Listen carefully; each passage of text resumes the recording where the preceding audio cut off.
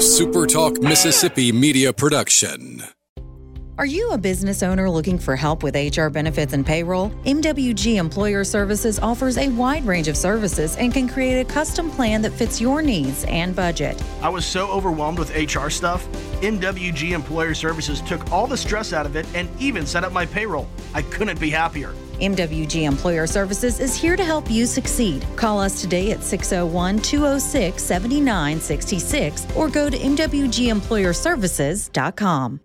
You're listening to Sports Talk Mississippi On Demand, presented by Pearl River Resort. Escape to Choctaw, Mississippi and enjoy world-class gaming, the Dancing Rabbit Golf Club, and Geyser Falls Water Park. Escape to Pearl River Resort.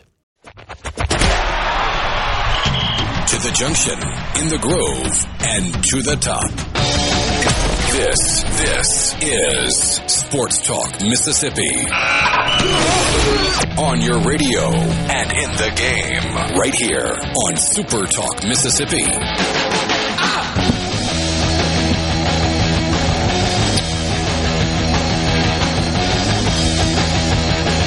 Good Monday afternoon, Sports Talk Mississippi, streaming at supertalk.fm. SuperTalk TV, thanks for being with us. A unique Monday edition of Sports Talk. Unique because for the first time that I can remember, outside of like an early season Monday Night Football doubleheader, we have an NFL game that is kicking off during our show. In fact, it kicks off in like half an hour. The Buffalo Bills and the... Who are they playing? I just completely blanked. Pittsburgh. The Steelers. Thank you. The Pittsburgh Steelers. That's what I was trying to say.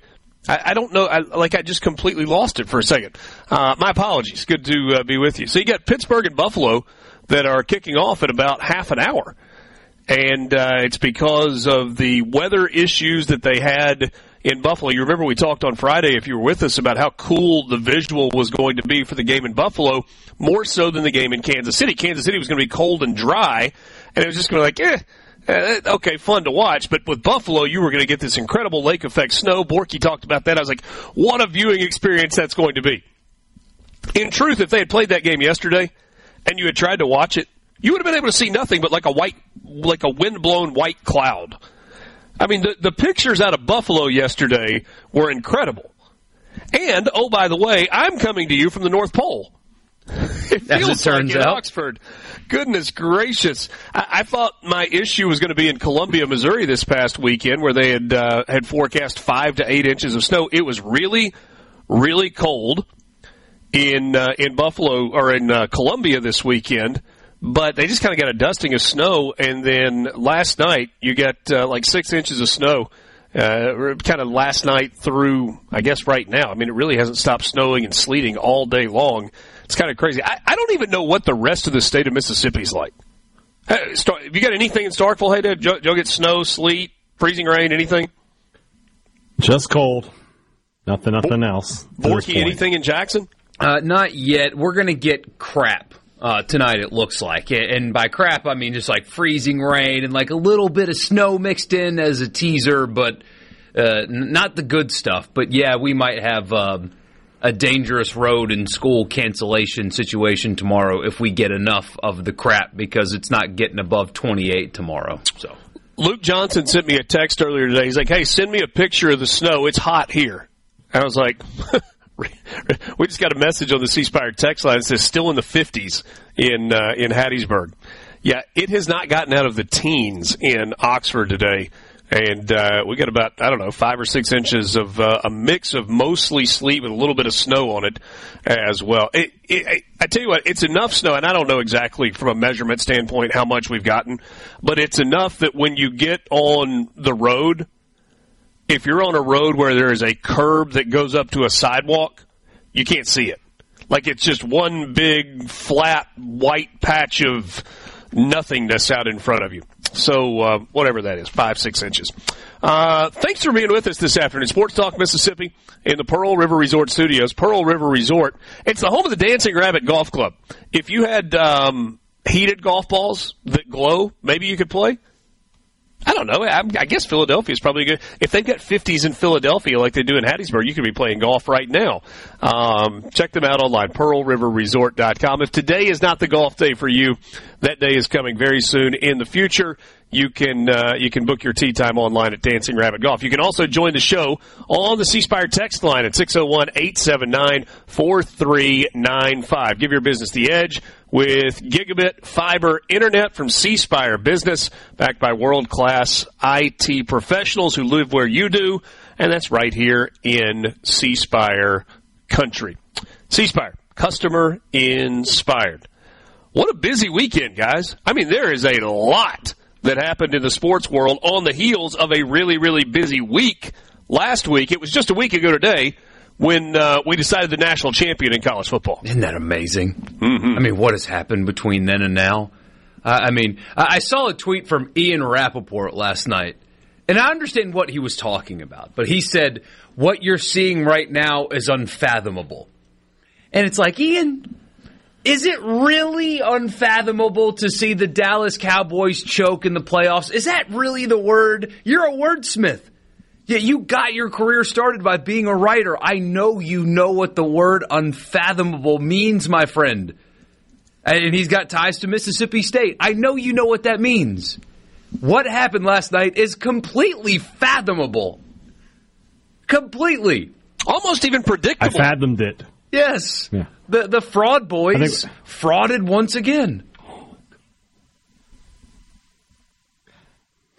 The takery with the fraud boys. The fraud boys. But we did all fathom it. I mean, Yes. it was.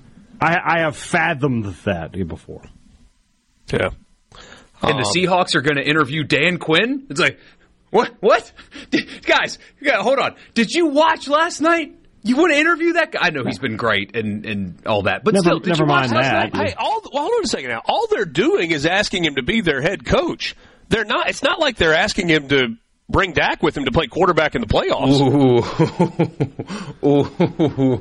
I wouldn't let Dan Quinn coach anything.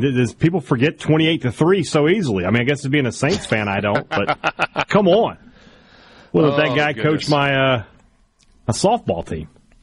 A busy weekend all the way around. You had hoops the day the SEC day got started. It was a quadruple header on the SEC network with Ole Miss and Vanderbilt. Rebels got a win there. We'll talk about that as Ole Miss moved to 15-1 on the year. They got a road trip to LSU coming up for the midweek game.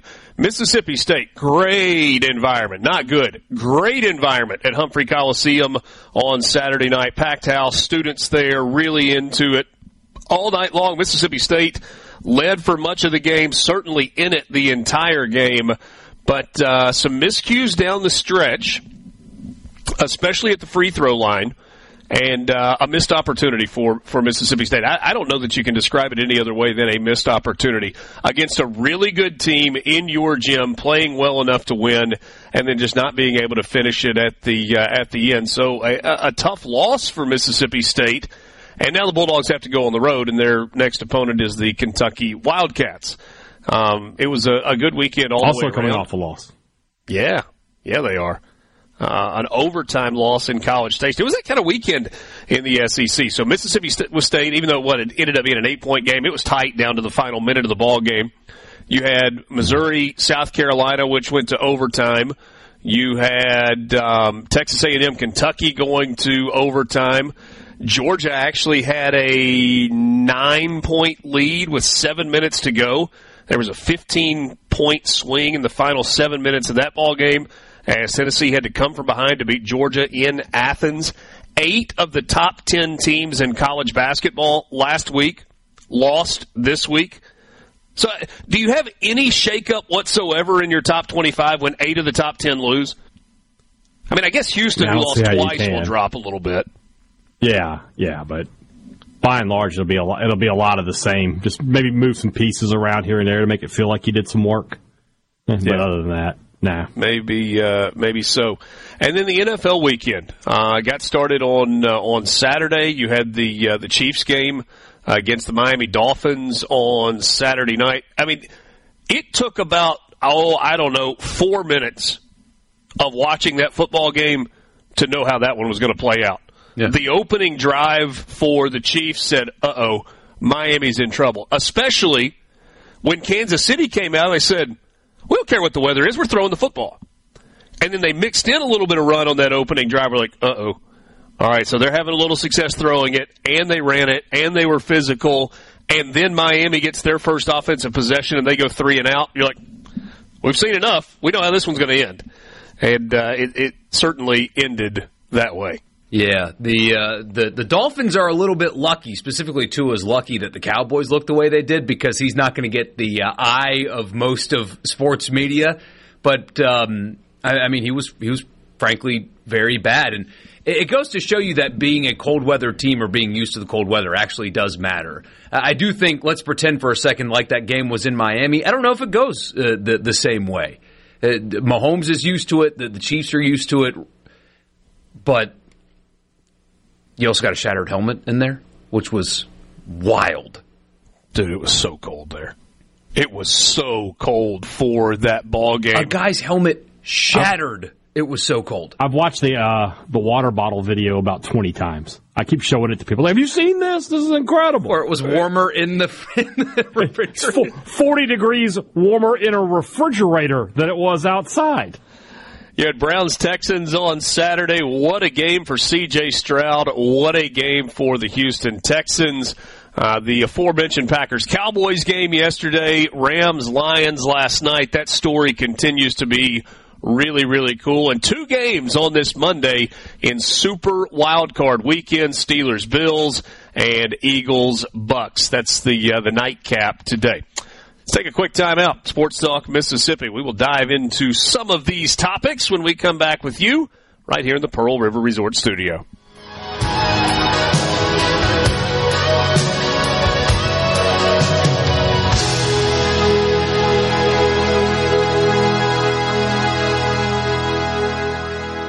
Sports Talk Mississippi. Hey, it's go time. Sports Talk Mississippi. Well, say something. Super Talk Mississippi. Oh, you're gonna take me home tonight.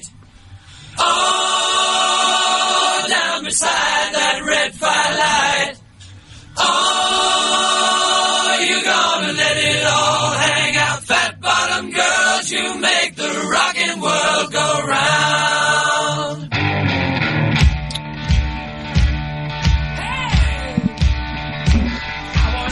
69-56 was the final in Oxford on Saturday early afternoon as Ole Miss improved to 15-1 on the year with a win over the Vanderbilt Commodores. They got to 2-1 in the SEC. Vanderbilt fell to 0-3 in conference play. Crowd of over 8,000 there for the games. Close to full, not quite, but close to it.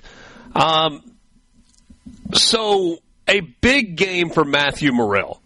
He had 24 points to lead Ole Miss in scoring on 9 of 17 shooting. He was 6 of 12 from behind the arc. Did that in 36 minutes. Alan Flanagan had 16 points in the... Alan Flanagan would be an interesting name, though. That would be a name, brother.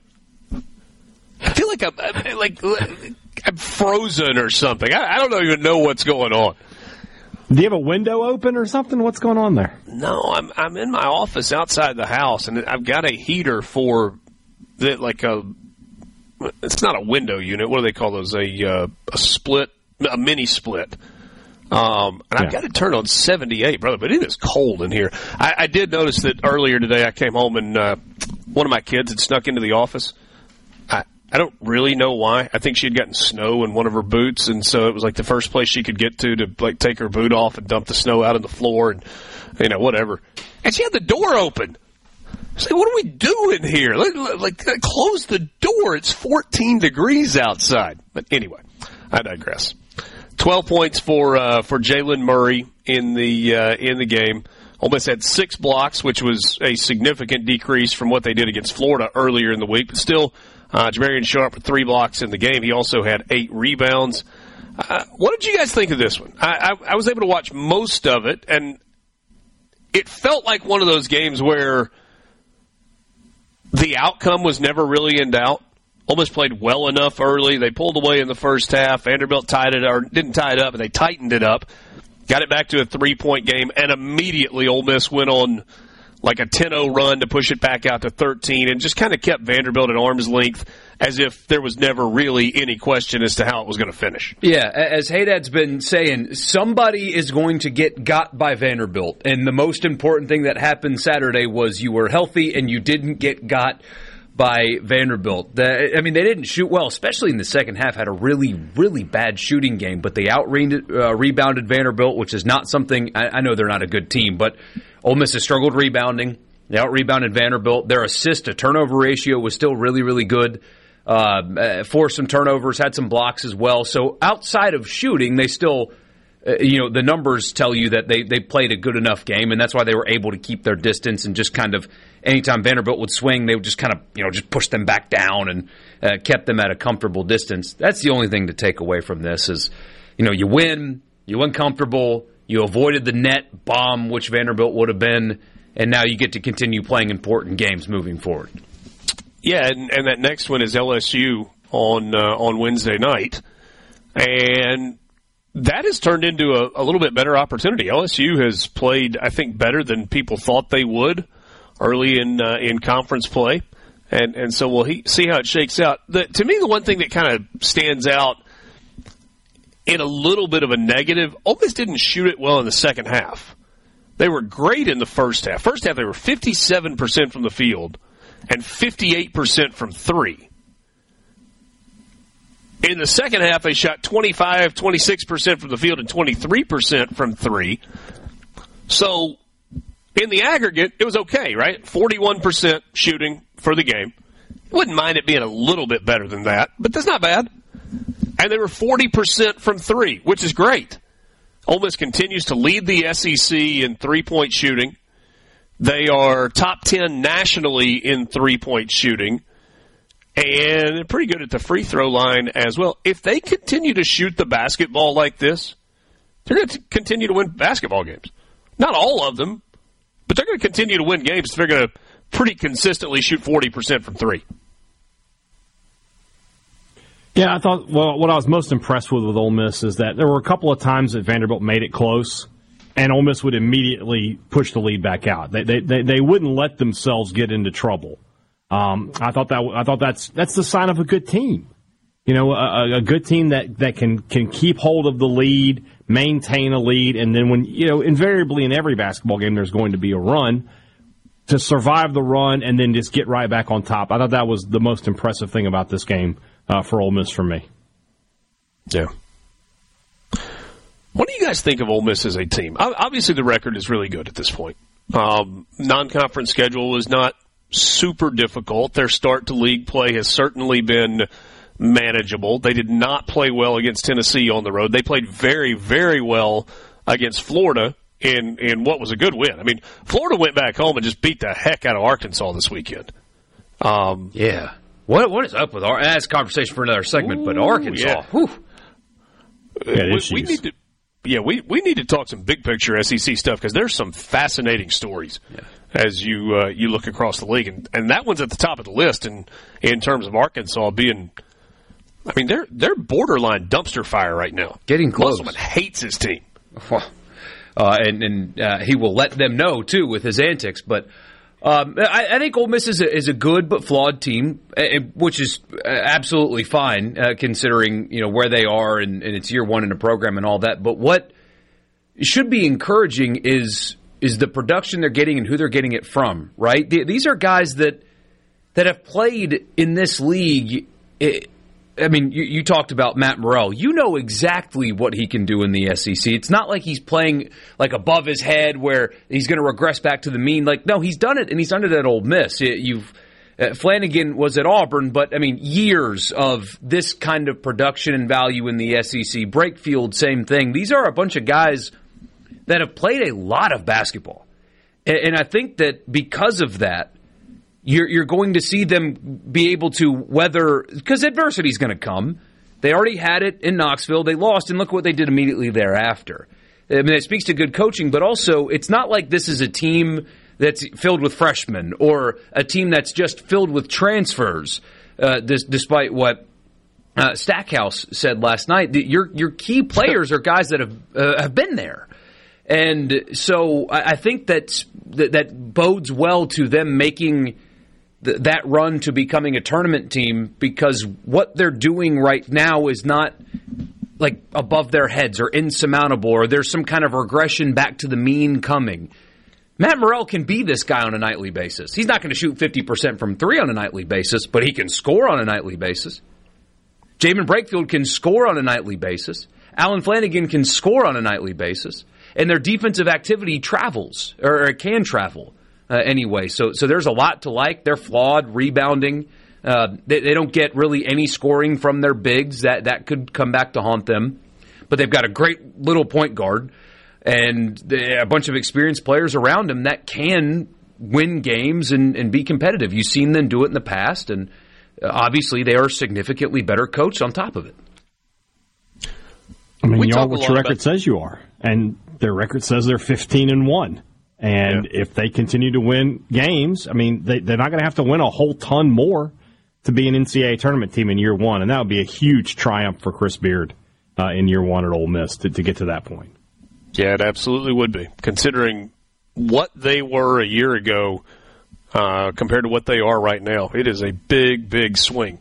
We talk a ton about net rankings. And we talk about it because it's the most significant factor that the NCAA committee uses when they're selecting the 68 teams for the tournament. But if you guys want to explain to me how this happens, Houston, who is a really good basketball team, like the Houston Cougars, Kelvin Sampson, they've been good for a bunch of years now. They lost twice this week. And you know what happened to their net ranking? They went up to number 1. They lost 2 games this week and moved up to the number 1 net in the entire country. Can you imagine where would they have gone if they had won both of those games? It's like, to the NBA. Yeah, I mean, good grief. I mean, are you seeing the Spurs right now? Maybe they could beat the Spurs. That's how bad they are today. But anyway. Bama's 4th, Tennessee is 6th, Auburn is 8th. That Auburn team is hot right now. Kentucky at 18, Mississippi State drops a couple of spots from 33 to 35. A&M with their first SEC win gets to 41. Florida is at 49. South Carolina 54, Ole Miss at 56. So Ole Miss steadily moving up. It's 1 spot up from where they were. Georgia 84, LSU 96. And so on. Arkansas at 113 in the net now. Missouri at 119. And then you got Vanderbilt at 249. Can't afford to lose to Vanderbilt. Nope. You pointed it out just a second ago. So, Ole Miss now 15-1 with that win on Saturday. What about Mississippi State? That was an interesting game. That was a physical basketball game. At times it looked like a street fight. I've seen a lot of complaint about the officiating in that game. I need to understand a little more why people are so upset about that. We'll talk about it more when we come back. Sports Talk Mississippi in the Pearl River Resort Studio. Sports Talk Mississippi. Here we go. Super Talk Mississippi.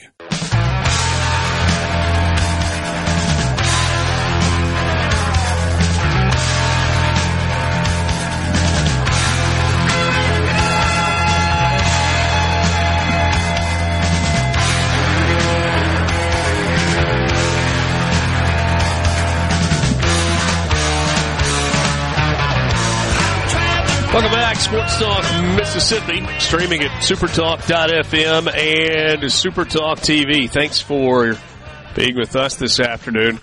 But I kind of was throwing out all the stuff that we wanted to try and get to. I missed a couple of things.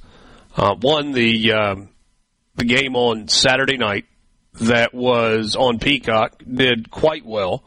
We'll get into that.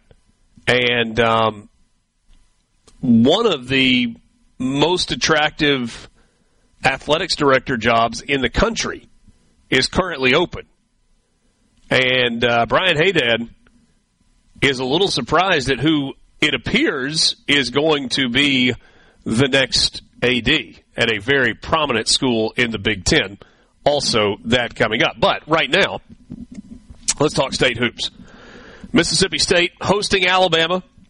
Hey, Dad, I said earlier, not a good crowd, but a great crowd. I mean, big energy, 9,142 the paid attendance, and that felt like a pretty accurate number for people in there. It was hard to tell for me, there were two things that were going on. One, I was driving, and so I was watching, but I was also trying to pay more attention to the road than I was the screen on my phone. And two, it's dark in the upper deck. And so it was really hard to see, in the end zones up high, if, every seat was full. But you would see those cutaway shots that, man, this thing looks packed. And the energy in Starkville on Saturday night was great. The dark part of the upper level there is really tough on an old guy trying to type. I'll put it that way. It's tough. That's where I need to bring a little lamp in there. That's where I sit, yeah. Packed house. It was a really good crowd, good energy. There was a good buzz. Student section full 40, 50 minutes before the game even tipped off. Mm-hmm. Just a really good atmosphere. But unfortunately for Mississippi State, as Zach Selman said, an alternative outcome to what you would have preferred, a loss. And again, was tied with 2.5 to go. State led through some parts of the first half, came out in the second half, grabbed the lead, and then immediately gave it back, fought back and forth with Alabama. But at the end of the day, free throws were the difference. State 15 of 25 off the line. They were 4 of 10 in the first half. They come back in the second half strong. They make 11 straight, make it 15 of 21. 15 of 19, whatever it is. And then I can't do the math. But they missed 6 in the closing moments. State was 11 of 17 from the line in the second half. They finished 15 of 27. 55.6%. So they were 11 of 11 in the second half before the 2-minute mark. And then Tolu Smith misses 2 free throws with a chance to tie. Cam Matthews misses 2 free throws with a chance to cut it to 2. And then Shaq Moore misses 2 free throws with a chance to cut it to 3. And that's how the game finishes up. And State didn't play its best game. They let Mark Sears beat them, and as he's wont to do, really, really good player for them. You look at Tolu Smith's stat line, you see 15 and 10, you think, okay, he played all right, but he missed 10 shots from the field and 5 free throws. So he had a chance to have a monster night from the field, but just didn't play his game. I thought Alabama did a good job of getting to him. They played him physically, and it got him off his game. It was a very physical game. You mentioned the officiating, both ends of the court. It felt like sometimes they were just letting them go and playing to the point where it was almost like street ball. And then sometimes they would come down the court and you'd breathe on a guy and get a foul call. There was no consistency from the officiating on either side. I think that's State had a chance to win. Game. I think that's a hard type game to call. Mississippi State, right, wrong, or indifferent, but I think it's what Chris Jans wants. Has developed a reputation as being a very physical basketball team. And I think that's what he wants to be. I think he wants to be known as a physical team and a team that plays great defense, and they do that. And I thought Alabama at least tried to match their physical intensity, which feels like a little bit of a stretch for Alabama because they don't necessarily have the pieces to do that. I mean, the guy that was trying to guard Tolu Smith for a lot of the game and did a reasonably good job, Grant Nelson, he's a big kid. He was giving up 30 pounds to Tolu Smith, and so it was a battle. Yeah. And Pringle fouled out in the game, who also was trying to kind of battle down low. He only played 5 minutes. Is that right? He played 6 minutes. Yes. He had 5 fouls in 6 minutes and was a starter. For Alabama. He just couldn't. No points, no rebounds, no assists, 1 turnover, 5 fouls, 6 minutes. Yeah, that's tough. Heck of a that's stat a tough line. night at the office. But got the win. But anyway, and that's what matters. But I guess ultimately, what I was thinking was that's got to be a hard game to officiate when you have one team that is physical, like that is their DNA, and you tend to get a reputation for that, and opponents are probably going to get more whistles when they face Mississippi State than other teams just because of the style of basketball. I mean, not only does Mississippi State play that way, but they look that. I mean, when you look at Tolu Smith, when you look at DJ Jeffries, when you look at Cameron Matthews, those guys are physically imposing and intimidating. And then when you have a team that tries to match that physical intensity and maybe is willing to play a little chippier than they normally would, I got to believe that's a difficult, tight game to officiate. I'm sure it is, but that's why they're there. So I can't have any sympathy for him. Show up and hey, hold on. Let me pull a Roy Keane here. That's his job. So yeah, whatever. The officiating is what it is. I never expect great officiating, so it just is what it is. But State had an opportunity to tie, take the lead several times. They missed. Not only they missed free throws at the end, but I showed you that the Tolu line, 5 of 15. He missed 2 or 3 point blank putback attempts. So did Cam Matthews. They had a lot of opportunities in this game. They just didn't take advantage of it. So State needed to get a split this week. They couldn't afford to go 0-2 to start and be 0-3 in the conference. I really thought it would go the other way. Yeah, I really thought it would be the other way. I thought they would beat Alabama but lose to Tennessee. But you take what you can get in this. State's still sitting very good in the net. They have another quad one opportunity on Wednesday with Kentucky coming up, and then they have to face the challenge of Vanderbilt, which is can't lose to them. So that's again, State needs to be a split is fine this week as long as the one is Vanderbilt. Yeah. If State comes home and loses to Vanderbilt, it feels like that would take away from a win against Kentucky if they get the split. Right. You're not going to give the Kentucky win back, but wow. Yeah. Be a quad 4 loss there. And I found it interesting. I looked today. State does not have a quad 4 loss right this second. Southern has done enough to this point that is still a quad 3 game for Mississippi State. Good. How about that? So I assume eventually it will become a quad 4 loss with Southern playing in the SWAC, but right now it's quad 3. I understand there's a lot of concern, by the way, about the clutch minutes, and I know that's an NBA stat where it's a game within 5 points with 5 minutes to go. That's an NBA stat thing, and we don't talk about that in college, but State over the last couple of years has not been particularly great in the clutch. They just haven't. I understand that. But I did see a lot of the unicorn. Dawson Knox scored a touchdown. Oh, imagine that. Hey, Phil Longo. Sorry. Carry on. My bad. Kalen DeBoer, by the way, his first road game is Madison, Wisconsin. How about that? Something. But I saw some. He was going to coach a Big Ten game one way or the other. Yes, he was. No doubt about it. But no, I saw a lot of the. See, this is why I never get excited for basketball, because every time I do, we lose. And every time. You cannot say that after you, on Wednesday, beat top 5 Tennessee in that same building. I'm not going to hear this is why I don't go to basketball games, because they always let us down. They beat top 5 Tennessee in that building like 4 days before. I don't want to hear that. The team deserves crowds. Keep showing up. They've earned it. At least we forget what happened when Tennessee came to town not even a week ago. Plus, if you come to the Hump this weekend, you can get a free photograph with Richard Cross. Sure. And Brian Haydad will sign it. I will sign it. I don't want to know what you're going to sign it as or what you're going to write on it, but hey. Yeah, I'm in Starkville the next 2 weekends. I know. I'm excited. Yeah, looking forward to that. Always glad to have you in Hump. We can break bread together. I'm down. Hey, I just want to share this real quick. You and others have had thoughts on the Humphrey Coliseum renovation.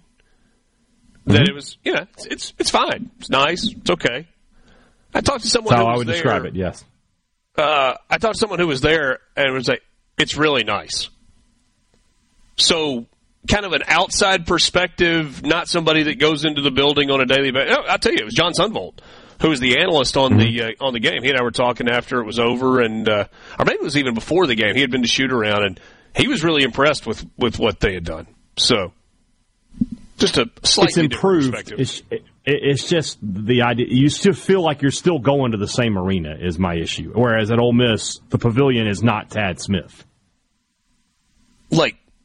But literally, it's a different building. Right. It's literally different. That's my difference. Yeah. Sports Talk Mississippi. We're back with you, streaming at SuperTalk.fm and SuperTalk TV on this Monday afternoon in the Pearl River Resort studio. In the summer, place your hand in mine. I'll leave when I wanna. Your number one for Sports Talk. Anyone? Come on, don't be shy. Sports Talk Mississippi. Bingo, man, bingo. Super Talk Mississippi.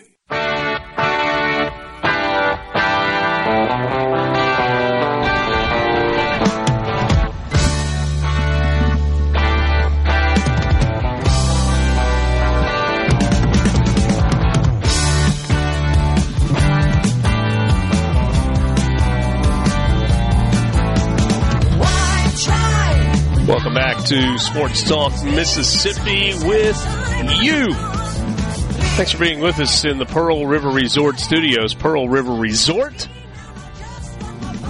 Check them out online at pearlriverresort.com. I keep thinking, guys, it's going to stop snowing, and it keeps not stopping. Like, it started kind of in earnest here yesterday mid-afternoon, and by about 5 o'clock it was coming down pretty good. And then it was like all sleet, and then it kind of turned to snow, but it was mostly sleet. And probably up until about midnight or so, it kind of slacked off a little bit during the night. But about 6:30 or 7 o'clock this morning, it started back. It just hadn't stopped, like all day long. It's crazy.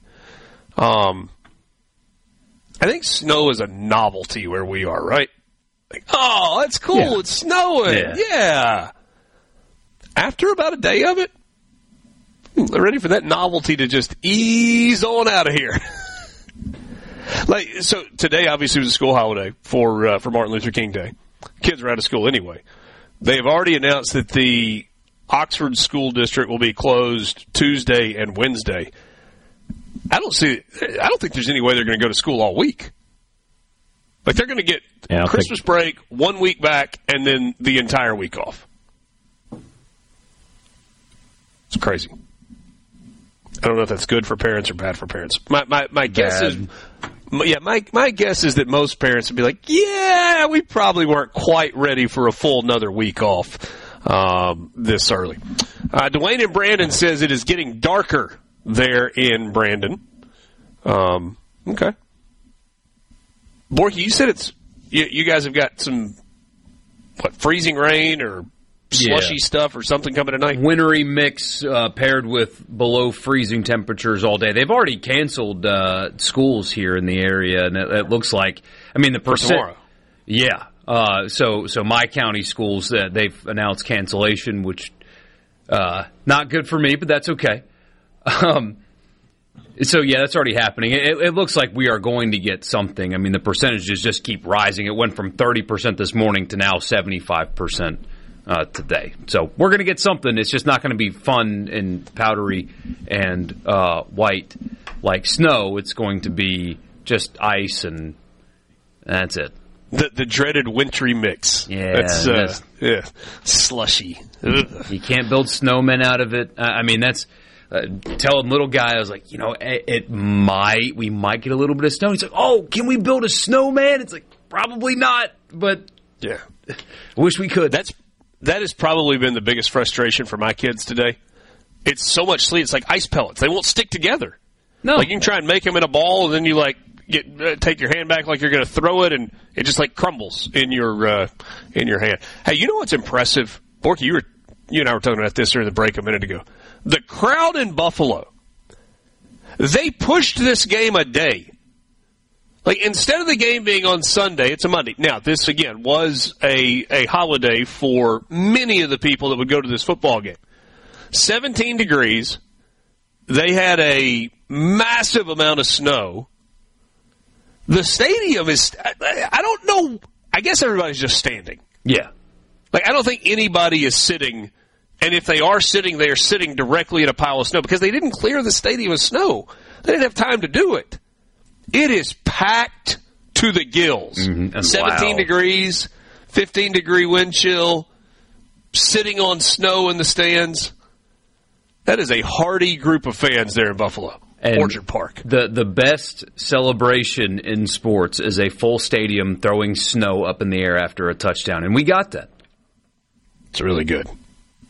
And so now those are their cutaway shots going to commercial all day long. It was really cool. Quick thoughts on C.J. Stroud. I thought the Texans were incredible in that game against Cleveland. Really, really good. Really good. Like, we had the Peyton Manning, Ryan Leaf, and clearly the right guy went first. We might, in 10 years, look back and do the same thing with Bryce Young and him and go, the wrong guy went first.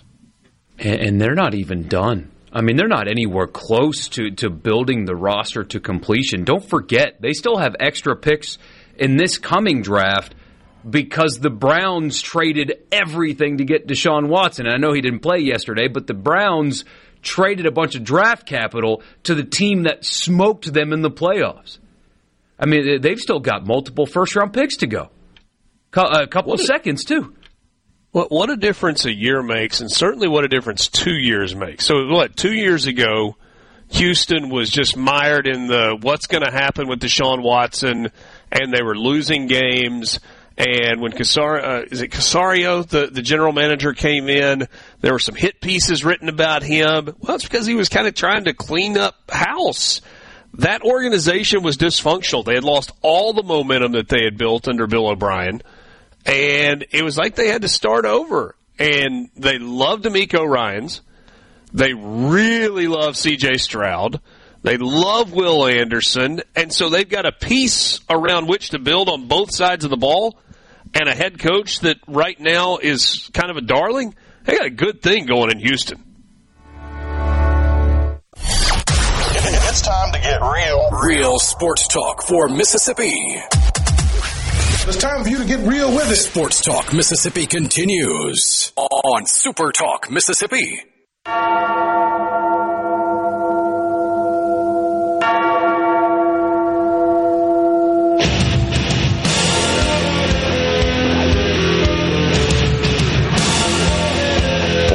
Hour, Sports Talk Mississippi, back with you.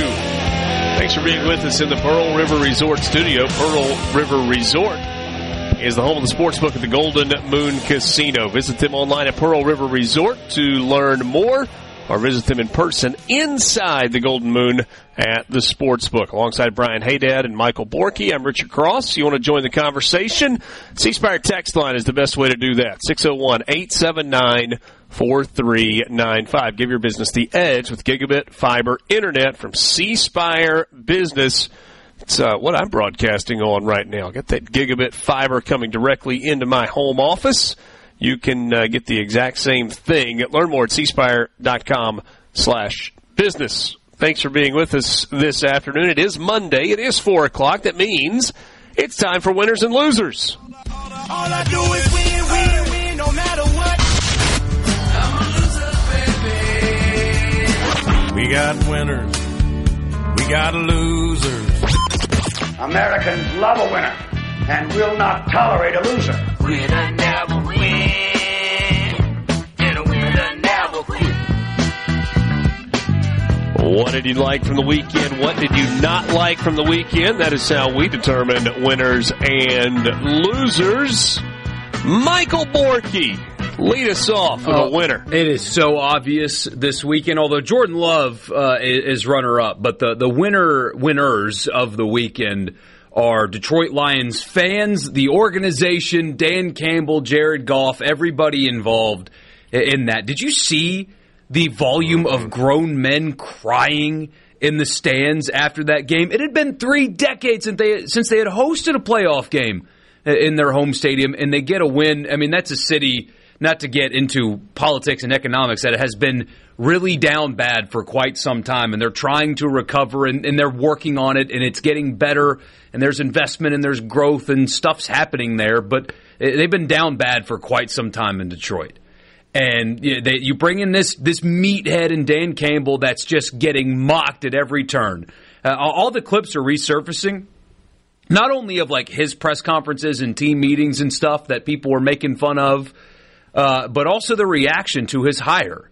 I mean, both driven by agendas and just people thinking that he wasn't qualified for the job or whatever. But this guy, this lovable football guy, takes Detroit to a home playoff win. It's incredible. And then the post game in the locker room where he gives 2 game balls, one to the GM who's crying because he's so excited, and then he gives another game ball to Jared Goff, and before he gives it to him, he says, "You know, Jared, you're good enough for Detroit," before he gives him the ball, knowing that L.A. just shipped him off because he wasn't good enough for L.A. That everything involved in the Lions win was awesome. It was. I was listening to the end of their radio broadcast, and I mean, you want to talk about guys that were having fun at the end of that one. But the play-by-play announcer, and forgive me, I don't know his name, was it was the second playoff win since the mid-1950s and the first playoff win, and he ripped off the date, like January 5th, 1992. It had been 30 years since the Detroit Lions had won a playoff game, and it was unbridled just joy for their fans. Yeah, and that place was rocking. Oh, so loud, so good. It's been good all season long. And that's the thing. Those fans have been there for all of the years. They've had good crowds, good attendance. It's not like they didn't have fan support. They just didn't have wins. And I thought Chris Collinsworth did a really good job setting Mike Tirico up. And he said, you live in this area, Mike. What does this mean for the Detroit area? And Tirico said, well, for so long there's been an acronym used with Detroit Lions football. It's SOL. Same old Lions. And it's not the same old Lions anymore. Yeah. So I thought that was really good. Hey, Dad, give me a winner. Let's do some hoops, and we'll go with Texas A&M.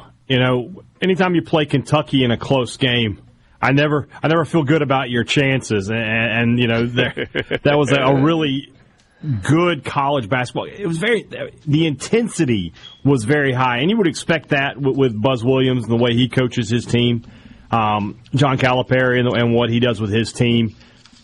That was a really good college basketball game to go into overtime to get the win. That's a big win for Texas A&M. I felt like they needed that. What do you got there? Got some cookies? Little special delivery, warm cookies. Bonus for being at the house and not getting to the normal Pearl River Resort studio. Goodness gracious. Carry on. Well, that's my winner is Texas A&M basketball. Buzz Williams, good win. I think my winner is me for warm cookies right now. Yeah, he might very well be, yeah. Yeah. My winner is Keith Carter. Think about the last couple of years. Last few years. You remember Keith Carter got the athletics director job, and there were a lot of people who were like, very much the Ole Miss way, just promote from within. We did a nationwide search, and the perfect guy was just right down the hall. You heard a lot of that when Keith Carter was hired. And since Keith Carter is hired, he had to make a difficult football decision early on in terminating Matt Luke, who very much was a kind of a favorite son. And then he took a little bit of a chance with Lane Kiffin. I say a little bit of a chance. There's a little bit of a chance. And it has paid dividends. And not only did he take a chance initially, he's done what has been needed to keep Lane Kiffin and to keep Lane Kiffin reasonably happy. And he made a hire last year in basketball where he took a little bit of a chance in hiring Chris Beard. There was no question about Chris Beard's basketball credentials, but Keith didn't just go with the surface level, this is what happened in some of the off-the-court stuff. They really dug into it, and they got to a place where they were comfortable. And he hired a guy that has turned a basketball program around in a single season. and he runs a department that has been kind of at the forefront of the NIL, and there's just a lot of momentum. Keith Carter's just done a lot of good in a relatively short period of time as an athletics director with no experience as an AD. Now, he had worked in administration, but not as an AD. And so I'm putting Keith Carter on the list. Yeah. Think about all of those things happened after Ross Bjork fell upwards somehow. It's another Talk more about that later, I'm sure. Yeah. We will. We will. Yeah. Hey, Dad, do you have another winner? Yeah. Sam Purcell got the win yesterday. Mississippi State over Ole Miss in women's basketball. You know, it was 0-2 last year against the Rebels, and Coach Yo really had his number last year. On Sunday, got the win, dominated the fourth quarter, held the Rebels to 6 points. Both Mississippi State teams really, and both Ole Miss teams are as well, but most Mississippi State teams right now safely in the NCAA tournament picture. I like what Purcell is doing. He had a really good week, got a good win at Arkansas on Thursday. So a good week for him, 2-0, and tied us up is what he did. All right, so you and I are 2-2, right? 2-2. I'd like to point out that last year you were never tied with me at any point. That's correct. That is correct. So you got the soccer win to jump out to a 1-0 lead. I got the football win, which counted for 2. Had to learn that one the hard way last year. And then you get the first basketball meeting on the women's side to even things at 2-2. Next up, January 30th in the Pavilion. Yeah, we got 2 basketball games remaining. 3 basketball games. 1 women's and 2 men's. And then we'll have 4 baseball games? Yes. At least 4? At least 4, yes. And I guess basketball could always meet in the postseason and add to the number. They could. Could. Yeah. Borky, do you have another winner? Yeah, Jordan Love. We'll talk about the fraud boys after the break, but more specifically, how about the Packers with how they have managed quarterbacks? It's unbelievable. The most difficult position to get right, and they went Hall of Famer to Hall of Famer if whoever votes can keep politics out of it, which you hope, but you never know with people anymore, to a guy that I know it's his first year starting and all that. I understand it. But he looked far more poised and far more prepared for the moment than Prescott did. It just calm, comfortable. The team is playing so well, and it has he's a major part of that. The Packers and quarterbacks are unbelievable, and it looks like they got another one. We will continue winners and losers when we come back. We want to hear yours as well on the C Spire text line, 601-879-4395.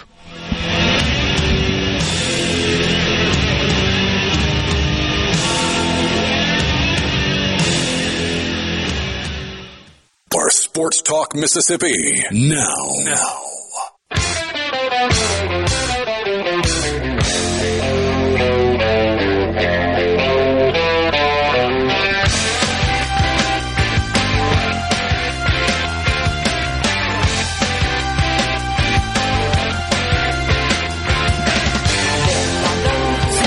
Sports Talk Mississippi with you, streaming at SuperTalk.fm and SuperTalk TV. Thanks for being with us. Love to hear from you on the C Spire text line, 601-879-4395. You can text us your winner or loser. Borky was talking about Jordan Love prior to the break. Danny in Columbus says Jordan Love could be the next Patrick Mahomes with a touch of Favre. Go ahead, Danny. Just set those expectations out there pretty good. What is how do you describe Jordan Love? Kind of a mix of Patty Mahomes and Brett Favre. Oh, okay then. All right. Pretty high praise. Mike in Oxford says, given today's weather, Ole Miss baseball is a winner for opening their season in Honolulu. Yeah, but they don't get to be there today, so they got to wait a little while longer before they make that trip. Let's turn it negative. Losers. It's obvious, just right? Go ahead, Porky. Porky, you just go ahead. The Dallas fraud boys, thing, man. The first team in the history of the National Football League to win at least 12 games for 3 consecutive seasons and not even make their conference championship game. First time ever. But here's the thing, though. Everybody's blaming Dak, and quite frankly, he was bad from the jump last night, and that cost their team. I mean, they had no shot. He was bad early. He has not been particularly good in the playoffs. That is very true. They're going to move on from McCarthy because he's not getting it done. Understand that. But McCarthy's a Super Bowl winning coach. He's done it before. He didn't just suddenly become incompetent when he came to Dallas. We've actually said this before on this very show after a Cowboys playoff loss, but I'm going to say it again because I couldn't find the old clip, even though I know it's out there. The Cowboys have not made the NFC Championship game since I was younger than my son. Think about that. Since I was younger than my 4-year-old son was the last time the Cowboys made the NFC Championship game. Now, think about how much has changed since then. Coaches, rosters, quarterbacks. What is the one constant with the Dallas Cowboys since 1995 to today? What is the one thing that's the exact same? Because you can't just blame Dak because other quarterbacks have failed in Dallas too since then. You can't just blame McCarthy because other coaches have failed in Dallas since then as well. What is the one constant? You're obviously going with Jerry Jones, but Jerry Jones also has 3 Super Bowl wins on his tenure. I know it's been a long time. I know. But if you're going to say they've been terrible for this long stretch of time and the constant is Jerry Jones, you also have to say, and Jerry Jones owned the team when they won 3 Super Bowls. He did. The last one coming when I was younger than my 4-year-old son. There's only one thing that's been consistent in that stretch of time, and it's who owns the team and who has been involved in constructing the rosters. They got to make changes. I get it. There's going to be a debate about what they do at quarterback. That's going to be a fun offseason for sure, talking about what the Cowboys need to do at quarterback. That'll get some run on the national platforms, but you think? But I think just blaming McCarthy and Dak isn't exactly telling the whole story about the Cowboys' playoff struggles lately. Okay, that's true. There's a lot there, but that was a colossal failure. They got embarrassed on their home field last night. That is just unacceptable. You can't accept that if you're Jerry. You cannot do it. Hey, Dad, what did you think of Jimmy Johnson in his halftime speech? Reminded me of like some local car salesman. He was into it. Yeah, he was letting you have it. Oh, he was. Yeah. I saw somebody say that was not a ha-ha bit for television. He was serious. He was angry. I agree with that. Hey, Dad, give me a loser. Well, they haven't lost yet, but it appears that they are going to lose. Ohio State. They're really going to hire Ross Bjork? What does this guy have to do to not fall upward? He's going to be president by the end of this decade. This guy is incredible. Went to Ole Miss. I mean, you just did a whole segment on how much better Ole Miss athletics is under Keith Carter than it was under Ross Bjork. You just did that.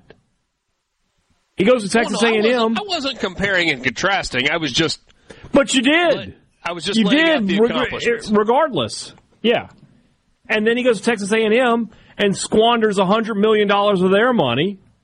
And so now he gets to take over maybe the number 1 athletic program in the country. I feel like Jerry Seinfeld. Who is this guy? How does he keep getting these jobs? I don't get it. I absolutely do not get it. I don't know what Ohio State is seeing here. I don't know what they're doing here. This guy must interview like no other because, but I've heard him talk, so I don't know. I don't get it. I don't get it, Richard. I think I've told you before, my sister-in-law is she's from Columbus. Didn't go to school at Ohio State, but she's a Buckeye. Grew up there. And still follows him. And she texted me. She also has a master's in sports administration, and so she's involved in kind of the sports side of things as a coach. And she texted me. She's like, "So Ross Bjork to Ohio State?" ? I was like, Yeah. I have to believe that he networks exceptionally well and interviews exceptionally well. It was interesting that's what you suggested there, that he must be great in an interview setting, because that was my thought as well. Look, there's a way to explain the Jimbo deal, the contract that he made. If he was asked about that question, he says, look, I do what I can with the hand that I'm dealt. And he's not the final decision maker. And if he's got alumni or big donors or his boss that says, this is what you're going to do, then you do it. I mean, I guess that's the way you explain that away. But then the coaching search. That ended up being kind of a disaster. You hired a guy, and then you weren't allowed to hire the guy, and all that became a mess. And maybe you can explain that away, too, but you had the NCAA also points situation. To why Ross Bjork would want out of College Station. For sure. You had the NCAA situation at Ole Miss, and varying opinions on how that was handled. Gave a completely unnecessary contract with no mitigation clause to Matt Luke. But I know the Pavilion ended up being great, despite the camera angle on TV. That stinks out loud. But the stadium projects for football were short-sighted, rushed, and cheap-looking, frankly. The things that they've done to the football, that they did to the football stadium during his time, I wouldn't call a single one of them good. Like, I'm really impressed by the new north end zone. No, I'm not. It looks cheap. And what are those black things hanging over the side of the scoreboard? It just looks cheap. The south end zone looked really, really good. And then that little club area at field level is always empty. And so, anyway, it all looks bad. Just like, hey, Dad, I'm just not impressed with anything that I've seen. Like, nothing tells me that guy needs to be leading one of, if not the biggest brands in college sports with the biggest budget in college sports. Winner, though, is Ryan Day, because he's about to get a 7-year, $125 million extension, fully guaranteed. But not until he loses to Michigan next year. Right. They'll do it right after. Yeah. Or in August. Yeah. Because why not? Although Ohio State, I know they got to beat Michigan first, but have you seen Ohio State's having a similar run of guys returning that we've seen out of Ole Miss? I mean, Harrison's gone for sure, obviously, but they're getting basically their entire defense back. They got a really good quarterback in the portal. Henderson, the running back, is back, paired with Judkins, I guess is going to back him up because Henderson didn't come back to not be a starter anymore. I mean, they're returning like 18 starters or something like that, while also bringing in a quarterback. Ohio State's going to be legit in 24. Really legit. Borky, you said more of the blame needs to go to the owner, and you're right. He's been the constant through all of the struggles that the Cowboys have had. But there's a pretty significant amount of blame that has got to go on the quarterback as well. Yes. Dak Prescott had an MVP-like season. I don't know if he's going to be the MVP or not, but he had MVP numbers this year. It'll be Lamar. He was good all season long. And then he got into a big spotlight game, and the Cowboys fell behind early. And I heard somebody describe it as when it gets to a point where he needs to perform, where he needs to put it on his back, he gets tunnel vision, and he doesn't see the entire field.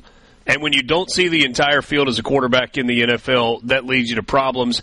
2 bad interceptions in that game. It just got out of hand in a hurry. And Dallas gets some cheap points late third, early fourth to make it look less bad than it was. They were blown out of their own building last night. And now the Cowboys do have to decide, is it worth it to stick with Dak? What do they want? Exciting news. Brace yourself. More Sports Talk Mississippi. Now.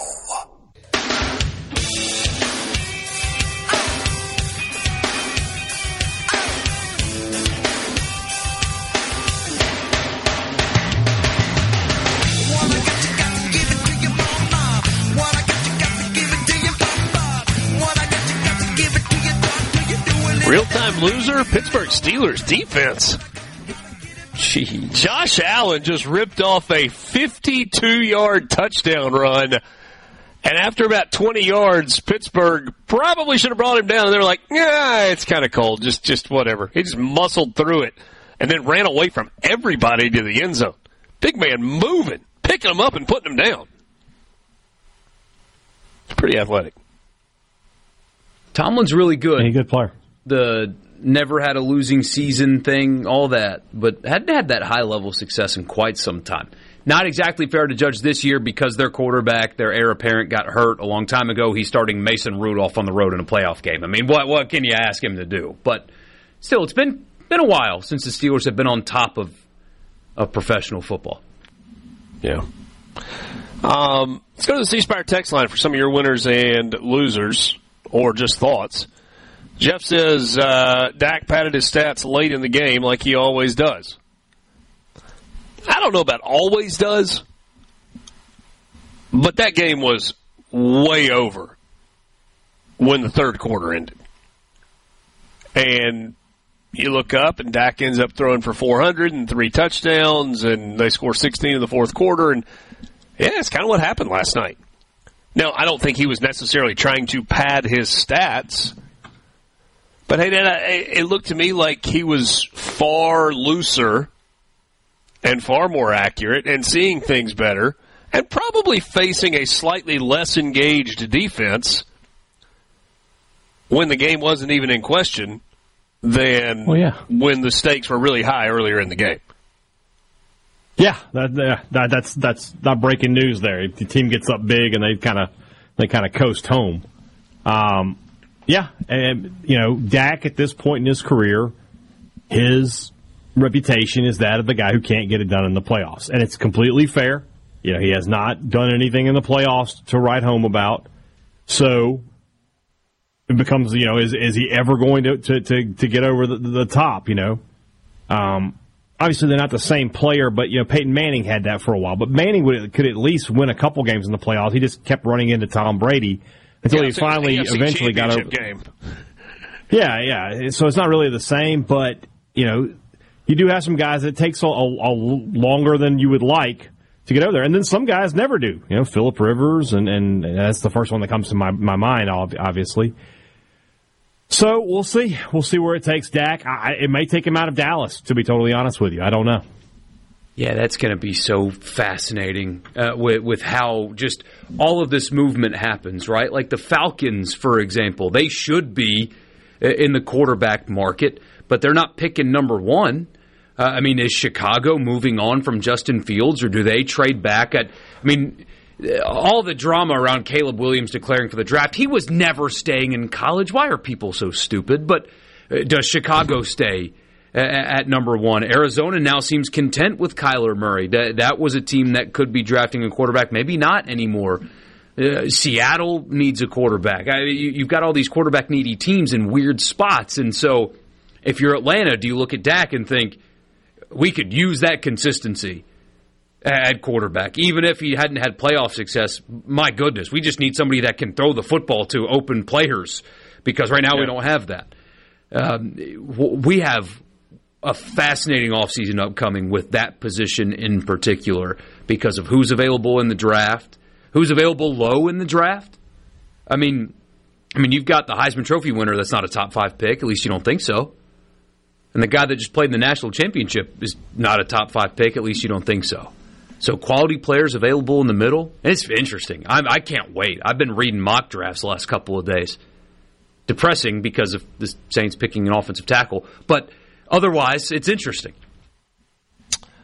Another message on the C Spire text line. No, I'm late for winners and losers. No, you're not. You're right on time. But Sam Purcell doing his little dance at the end of the Mississippi State versus Ole Miss women's game was a winner. And this, okay, so you had the dance, and then you had the kind of blow-by handshake, and you got some eye of the beholder stuff here, hey, Dad. If you're a State fan, you love Sam Purcell kind of getting jiggy with it there. And if you're an Ole Miss fan, it was completely classless. And yes, that's absolutely correct. And if you're an Ole Miss fan, Yo didn't do anything wrong. Coach Yo didn't do anything wrong. She shook his hand. She just kept on walking. And if you're a State fan, you're like, hey, you know what? Just shake his hand, make eye contact, speak. So, a lot of eye of the beholder at the end of that game yesterday. Rustin Tupelo, he sends us a video of the handshake, and he says, loser, Coach Yo. Again. She does blow on by him there. She does. That's a very quick handshake. That's for sure. Yeah. What? Have you ever shaken hands with the guy who is like 10 feet from you and you're walking toward him? Sure, you're going to shake hands when you get there. And he's already got his hand extended as he's walking up to you. Yeah. Marcel walking to the half-court stripe. Like he's leaving the coach's box and he's got his hand out ready to shake. He's ready.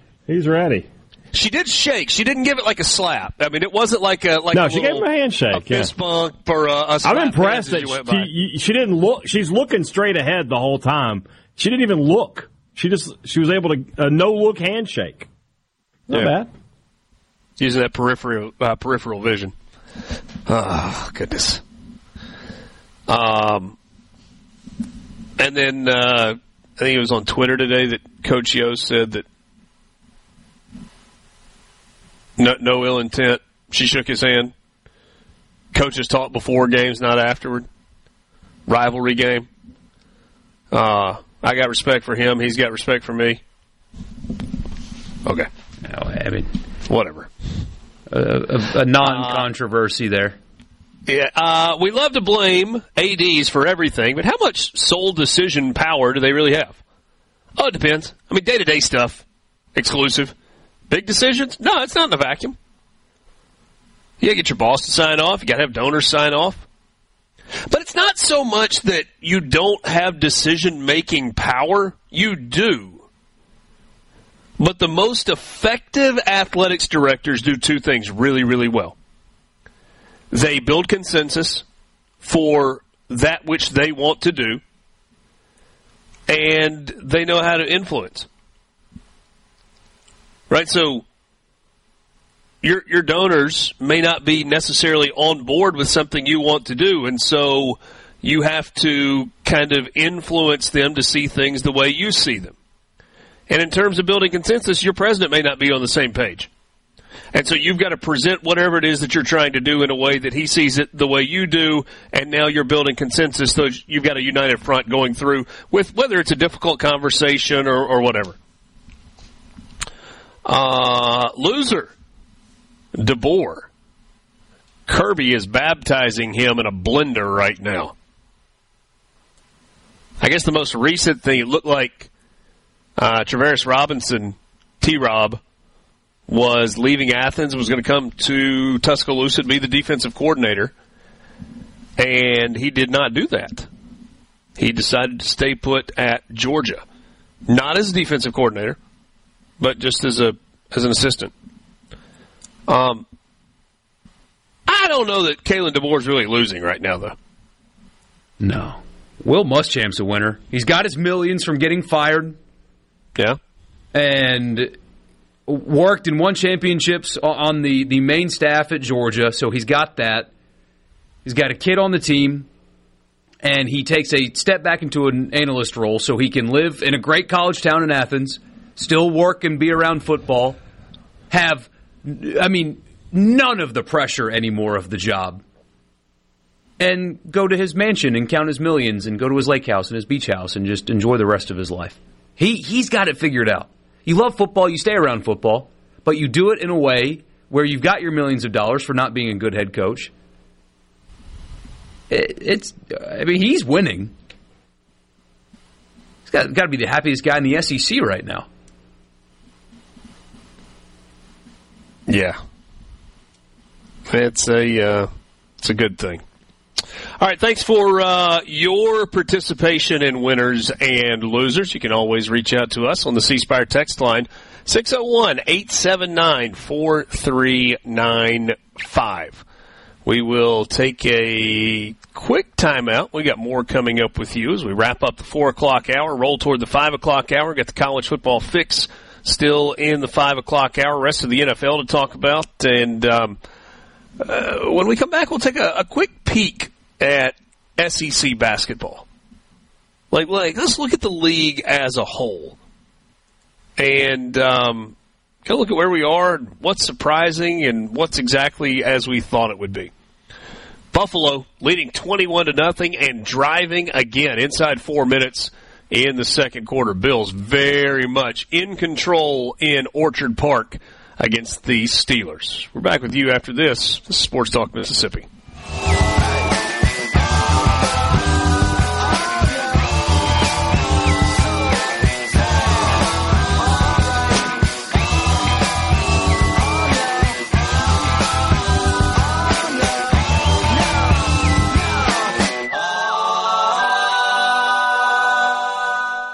Here comes more Sports Talk Mississippi. You ready, guys? On SuperTalk Mississippi.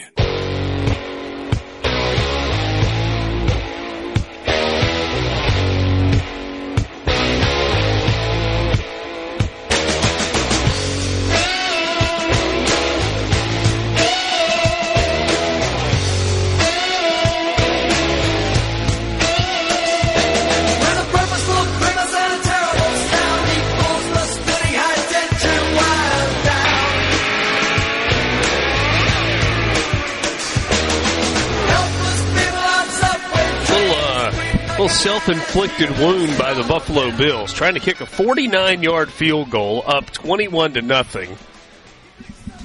Cold conditions, not a lot of wind. You wouldn't think that was like a super high-risk move, but you could also just punt Pittsburgh back deep and pin them and play defense, which you pitched a shutout. So they try to kick the field goal. It's blocked. It's recovered and not just blocked, but blocked like 40 yards the other direction. And so you got everybody from Buffalo chasing because you got to tackle the guy that recovers it so he doesn't scoop it up and take it for the end zone. And the punter for Buffalo is the holder. And he was chasing, and it was the funniest looking thing. I mean, sad. I feel bad for him. He pulled his hamstring. But he picked up his hand muff.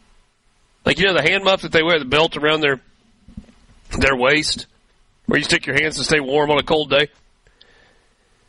As he was chasing down to try to tackle the guy who was recovering the ball, he's like, in one hand, it's like he's carrying his hand muff, and he's like running down. Oh, hammy! He starts limping, going. It was the most kicker-looking play ever. Why is he running with his, like it's somebody's purse that he stole or something? I don't know. It was odd looking. It was odd. You think Josh Allen's just going to punt now? May. If they get into a punting situation. I mean, so it was his non-punting leg, right? So can you punt with a pulled hamstring on your plant leg?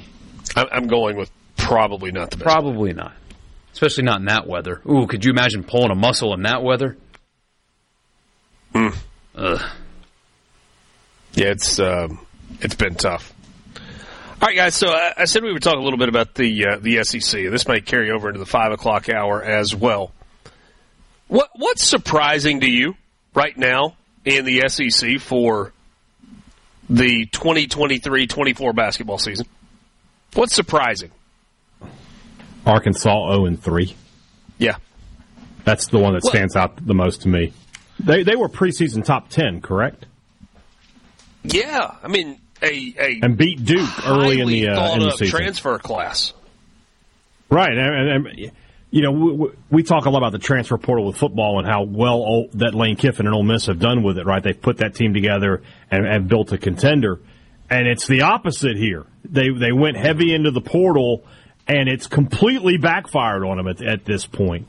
Like I said, they beat Duke, and you thought, okay, this is going to be, Musselman's a good coach. And, they're not just getting beat either. They're getting beat badly in these games. So I don't know what's going to happen there. Arkansas is not a place that'll be happy being bad in basketball for a long time. They got to get that straightened out pretty quick. But, yeah, that's the biggest surprise to me. Hey, Dad, not just that they're 0-3 in the SEC, they have the third worst record in the conference. They're 9-7 overall. Only two teams with the worst overall records are Missouri at 8-8 and Vanderbilt at 5-11. So you've got two undefeated teams. They are Auburn and Alabama, both 3-0. You've got three winless teams, Arkansas, Missouri, and Vanderbilt, all 0-3. Bunch of teams at 2-1, Ole Miss, South Carolina, Kentucky, Tennessee, Georgia, LSU. And then you got Mississippi State, Florida, and Texas A&M, all at 1-2. Borky, what about for you? It is Arkansas. I mean, honestly, I'm surprised by Ole Miss to bring it back local. If you'd have told me they're 15-1, no way, absolutely no way that in year one he's going to be 15-1 after their first 16 games, ranked number 22 in the poll. I would not have believed you. If you'd have told me they were improved, competent, capable, competitive, sure, yeah. I would have believed every single one of those. 15-1, no shot. Absolutely no shot I would have believed you. Yeah. And frankly, South Carolina is kind of similar, right? I mean, they're 14-2. Yeah. They've got a loss to Clemson. Steelers score a touchdown to get on the board before the break. That's big for them. I needed that. Yeah, so South Carolina has they had the loss to Clemson in non-conference. That was on the road. And then they've got the loss, oh goodness, where was it? It was to Alabama last week in conference play on Tuesday night. So it's been pretty good. I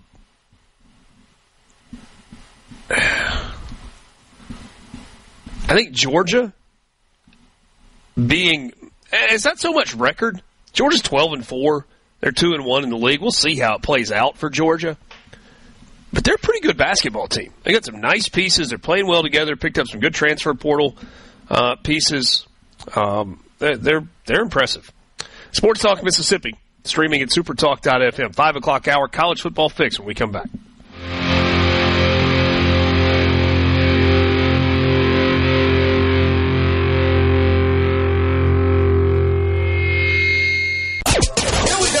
Sports Talk Mississippi. Here's more. Super Talk Mississippi.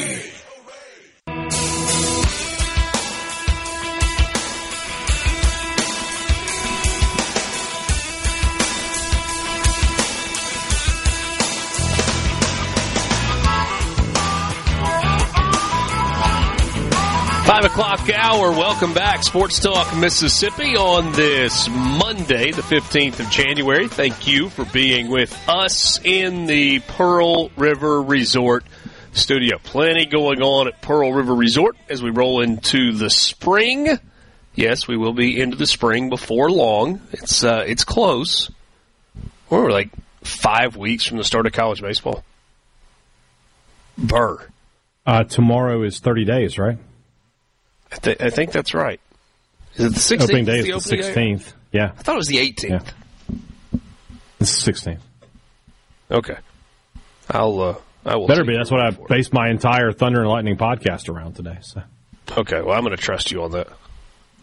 All right. Is that right? You say you're trusting me. I can tell you're still checking a calendar there. Yeah, I am. It's the 16th. Okay. For that Friday is. I don't know how to use a calendar, apparently. 16th. There we go. Opening day for college baseball season 1 month from tomorrow. As Brian Haydad was telling you, it is February 16th. You look outside right now, may feel a little like hard to believe, but hey, that's how we roll this time of year. You want to be a part of the conversation? What I was saying about Pearl River Resort, lots going on in the spring. You go to their website, pearlriverresort.com, check out the events page, and you will see that there's plenty coming up. You can buy tickets for their events online at pearlriverresort.com. Sports Talk Mississippi brought to you in part by Gentile Apparel. Gentile is the official apparel provider of Sports Talk Mississippi. Be sure to check out all of their merchandise available on their website, Gentile Apparel, whether you're looking for golf shirts or quarter zips, collegiate collection stuff to get you ready for baseball season. Make sure that you got the polos that you like that look great. You will certainly enjoy those. Pants, shorts, swimwear, the whole deal. They've got you at gentileapparel.com. Spend over $150 and get free shipping on your order and get 10% off your order just by entering your email address. C Spire text line is open, 601-879-4395. Whether you're looking for the best in wireless, the best in home internet service, or the best in business IT services, C Spire's got you covered. C Spire, customer inspired. Let's get to the college football fix.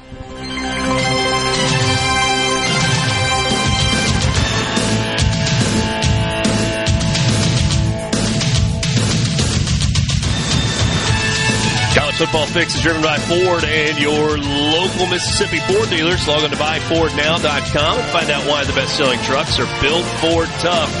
Get behind the wheel of an F-150. It is good in snowy and icy conditions. I will tell you that much. You'll love one. Test drive one today at your local Mississippi Ford dealer. So we knew at the end of last week that Kalen DeBoer was the new head coach at Alabama. Leaving Washington, he played for the national championship on Monday night as the head coach of the Washington Huskies. And then on Friday, he was introduced in Tuscaloosa as the new head coach of the Alabama Crimson Tide. So quick whirlwind week for him. And Alabama moved quickly. They hired a new head coach in about 48 hours. And then so did Washington. So Washington, clearly with an opening after Kalen DeBoer, they reach into their soon-to-be former conference and take a head coach that was headed to the Big 12. Jedd Fisch leaving Arizona to take the job at Washington. What do you guys think of this hire? I like it a lot. I think he's a good coach. I think he turned around that Arizona program pretty quickly. I mean, they were 1-11. And then now this year they were 10-3 and would have probably been a contender for the playoff next year. But unfortunately, I imagine a lot of his team is going to follow him up to Seattle, which is good news for Washington. Should be right back in the playoff picture next season. So really good hire, a good coach. You know, if I'm in Florida today, I'm not happy because that's probably the guy I think they would have targeted next year. And it'll be tough to get him after just 1 year in Washington. So, really good hire for them. I think about the best they could have probably hoped for. Jedd Fisch spent a couple of years as a GA at Florida in 1999 and 2000. There's a great story about Jedd Fisch. So he wanted to get into the college football coaching world. He coached at a developmental high school. And then he coached the New Jersey Red Dogs. I'm assuming that's like an Arena League team or something along those lines. And he wanted to get into college coaching. And kept trying to get a meeting with Steve Spurrier and couldn't get one. And so he taped or glued his resume to Steve Spurrier's windshield. And he got it on there in a way that was kind of hard to get off and left some residue. And Steve Spurrier looked at it and he said, I don't know whether to have this guy arrested for stalking or to hire him because I'm so impressed with his persistence. Ultimately, he hired him. That was Jedd Fisch's entry into college football. He went from Florida to the Houston Texans as a quality control assistant on the defensive side, and then to Baltimore, and then to Denver, and then to Minnesota, back in college, and then back to the NFL in Seattle, and then back to college in Miami, and then back to the NFL in Jacksonville, and then back to college at Michigan, and then UCLA, and then back to the NFL with the Rams, and then to the New England Patriots, and from there he went to Arizona, and now he is the head coach at the University of Washington. I mean, what a resume. Long and distinguished. Washington was a better job before. I think it was a better job before the merger, but doesn't this tell you, I mean, the swiftness of which he made this move that you really, as a coach, need to get into the SEC or the Big Ten. I mean, you just that is where you need to go if you're given the opportunity to do so. Well, based on the decisions that coaches are making, it feels like they think that's the case. Mm-hmm. And it's interesting because at Arizona, he probably had a really good chance to be in the playoff if he had held his team together. Could have probably won that conference, I would think. But, the decision was made. If I'm Arizona, I'm calling G.J. Kinney. That is my first phone call. Apparently, Barry Odom. And what would be interesting, of course, is that I don't know if you guys saw, but Jaden DeLora, the Arizona quarterback, just transferred to Texas State. Just come on back with me, kid. Who's returning their starting quarterback, by the way, Finley, the LSU/Auburn transfer, started there and is coming back. No way.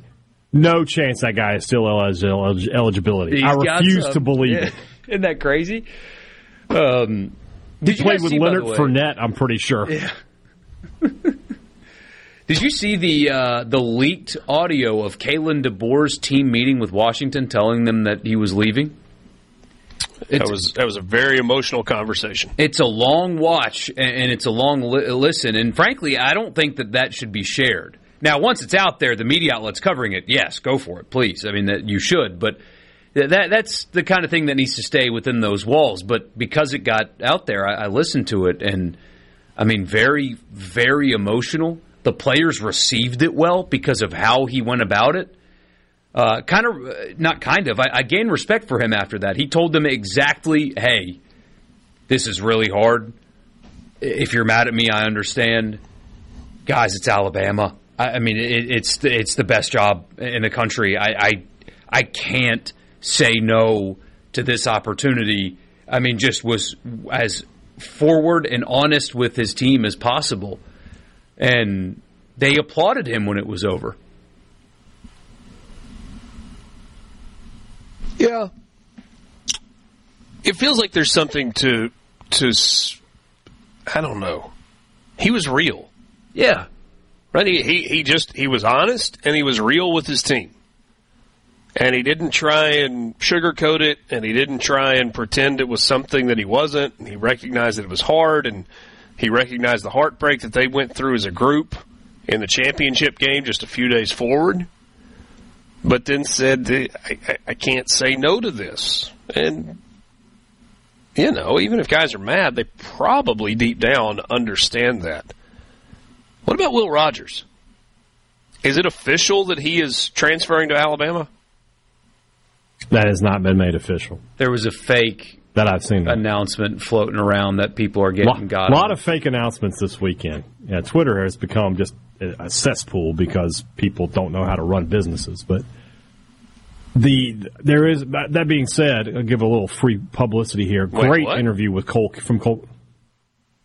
What was that a shot at Elon? That was a shot at Elon Musk. Yes, I didn't realize I had to spell it out. Yes. Okay. But anyway, Cole Kubelik had a going with the big swing at Elon. Well, I mean, I wasn't even political. I'm just looking at Twitter and I remember when blue check mark meant I could trust the information that was coming from this source. Now I don't trust anything that a blue check mark says. Anyway, Cole Kubelik had a great interview with Will Rogers on his podcast. It came out last night. Definitely check it out. There is an F-bomb in there. It's Cole. It wasn't Will. So be careful with that, but really, really good interview. A lot of good information in there. It is advised. I laughed. Of course you did. Sports Talk Mississippi. We'll be right back. Let the broadcasting of the disturbed continue. Sports Talk Mississippi. Super Talk Mississippi.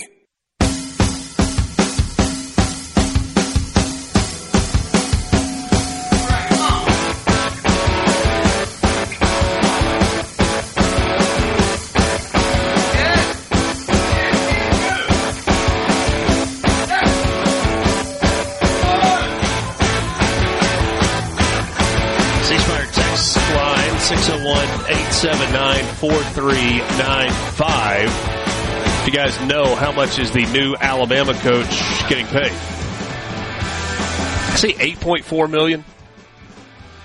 I didn't see it, so I'll take your word for it. I read that somewhere, but it didn't sound like that was official. Maybe it is. I mean, he's not going to have to worry about where his next meal's coming from. No, I don't think. Anyway, doesn't look like those terms have come out yet. Okay, maybe it was just a rumored number. Let's see here.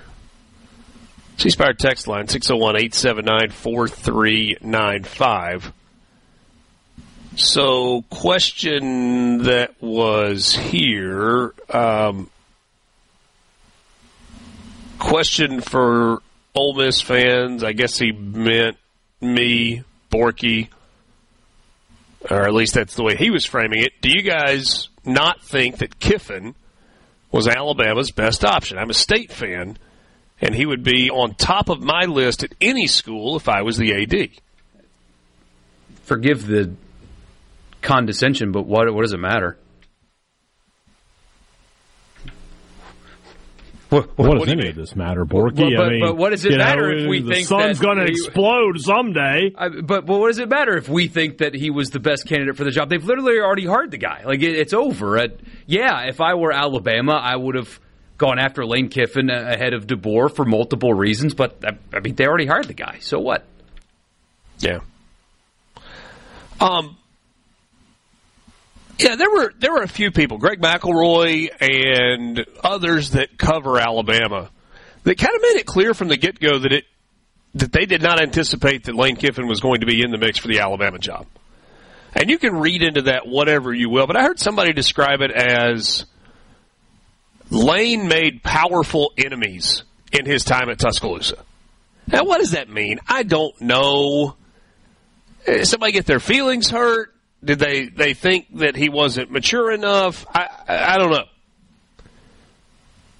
But what I do know is he's a heck of a football coach, and he's won 29 games in the last 3 years at Ole Miss, and he's taken Ole Miss to a couple of New Year's Six bowl games, and he would have been really good at Alabama. I will tell you this, as somebody that likes Ole Miss a lot, I'm glad he didn't get the job.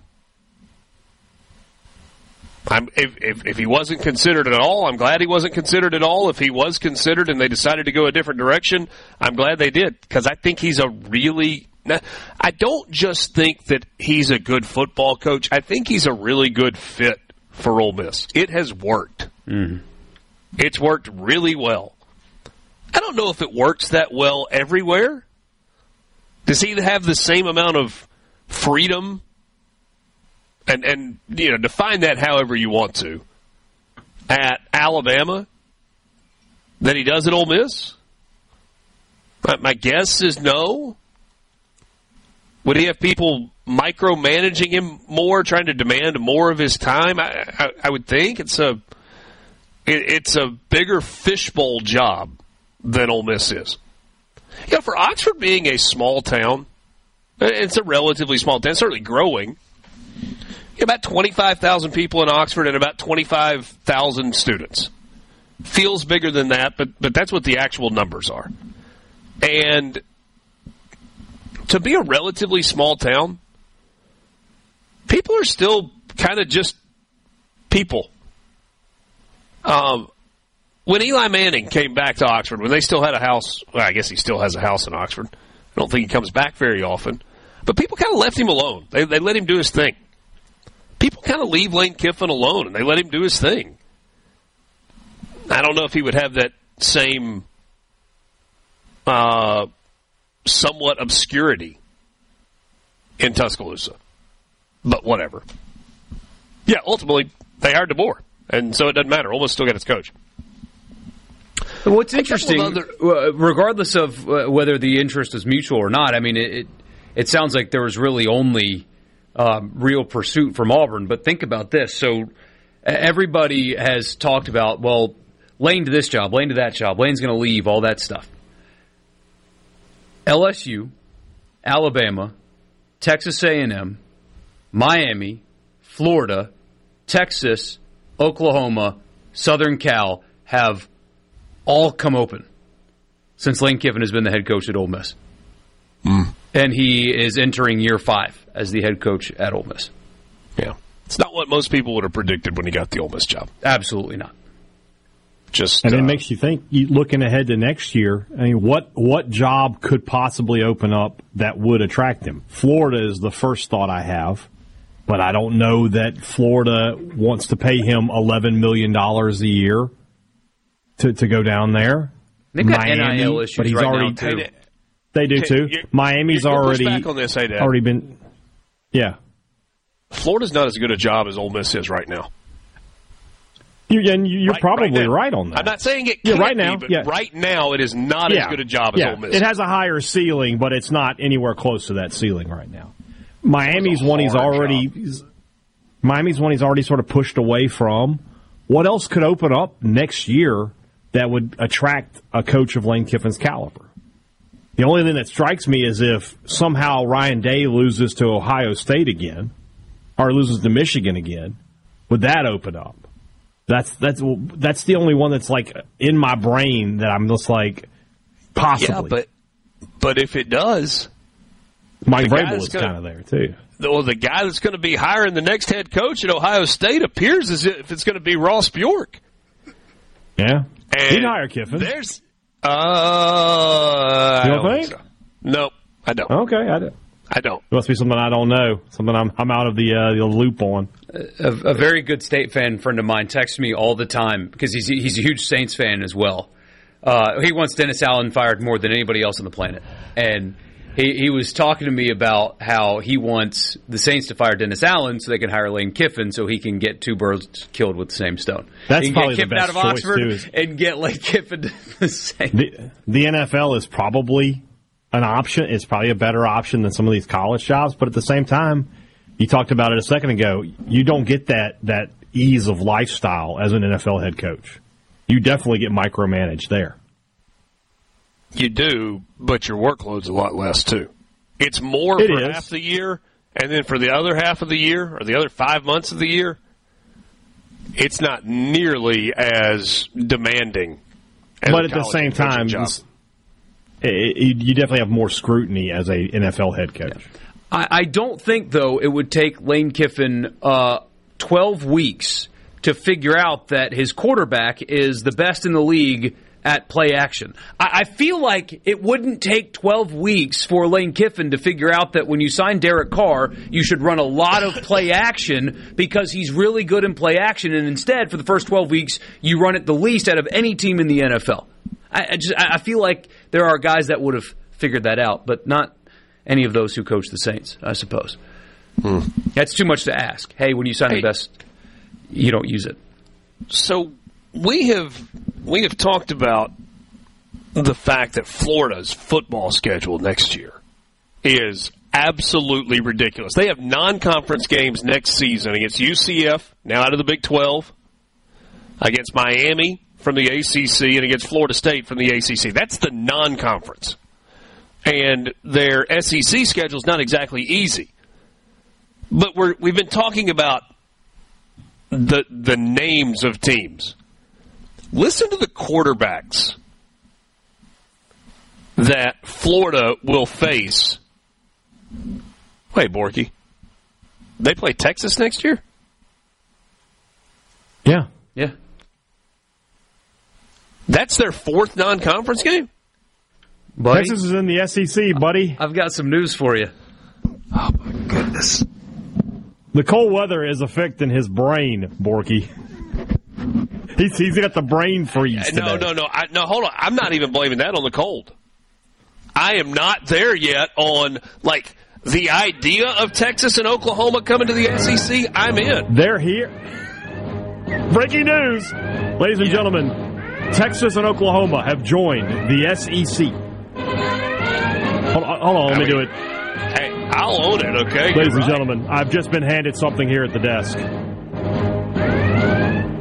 The SEC has added Oklahoma and Texas for the 2024 football season. Not only do they play Texas, they're in Austin for good measure. Yeah. Hey. So the quarterbacks We'll have Florida to tease will this face next year.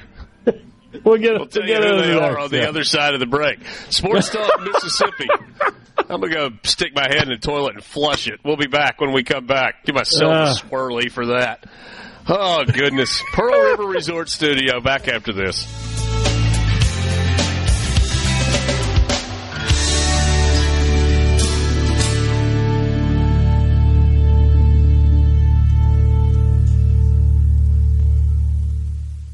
It's big. Brace yourself. Sports Talk Mississippi, covering your Mississippi teams with live reports from the games and practices on SuperTalk Mississippi.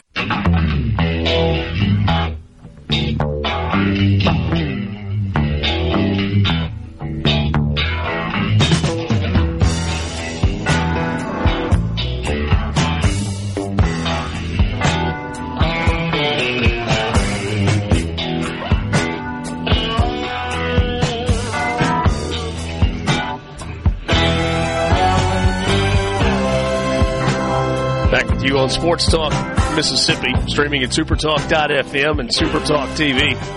We've talked a lot about how Florida's got a difficult schedule next year. They are going to face Florida State, Miami, and UCF in the non-conference. But we haven't talked about the quarterbacks that they're going to face next year.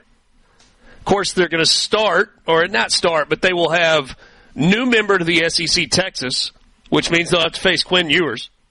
See, I just completely erased the last. Never happened. Never even happened. These are the quarterbacks. Quinn Borky Ewers. will edit it out. Don't worry. Yeah, I'm sure he will. Cam Ward. Connor Wegman. Cam Ward, who, by the way, withdrew from the draft and went to Miami. Mm-hmm. Announced he was going to the draft. Because remember there was 15 minutes where Auburn, it was reported that Auburn was in on Cam Ward, and then he declares for the draft, so Auburn got to have the little PR moment of, we almost got Cam Ward, but he went to the NFL. And then he ends up going to Miami anyway. It's an interesting 15 minutes a couple weeks ago. He actually, all he did was just kind of use his declaration that he was going to the NFL as a pseudo restraining order for Auburn. Leave me alone. I'm going to the draft. And they finally back off. You're like, okay. Now, Miami, yes, we're good. Okay, let's do it. Cam Ward at Miami, Connor Wegman at Texas A&M, KJ Jefferson at UCF, Blake Shapen at Mississippi State, Nico Iamaleava. Is that right? Very good. Sure, we'll go with that. Former 5-star. Brock Vandegrift. Kentucky. Where is he? At Kentucky. He's at Kentucky. Another former high 4-star, at least. Carson Beck at Georgia. Garrett Nussmeier at LSU. Jackson Dart at Ole Miss. And DJ Uiagalelei. How many guys on this list will be on NFL rosters 12 months from now? Most of them. Or at some point in their life. I mean, Ewers, Ward, possibly Jefferson. Mm-hmm. We'll see. Beck, Dart, Uiagalelei for sure. Mm-hmm. Yeah. Mm-hmm. Good luck. It's rough. Good luck, man. That is unbelievable. And if you look at the schedules across the SEC, maybe that's something we'll do, especially in the offseason, is rank, most difficult schedule, obviously Florida, so maybe number 2 most difficult schedule and the easiest, possibly Missouri. But if you look around, the league did a really good job at seemingly creating balance among schedules. If you go through all the league, you look at it and you think, ooh, that's tough. Ooh, that's tough. Ooh, that for everybody. It seems really balanced. Some people got some breaks. The 8 teams that get to play Vanderbilt get a break. The 8 teams that get to play South Carolina possibly are getting a break as well. But by and large, it's very balanced.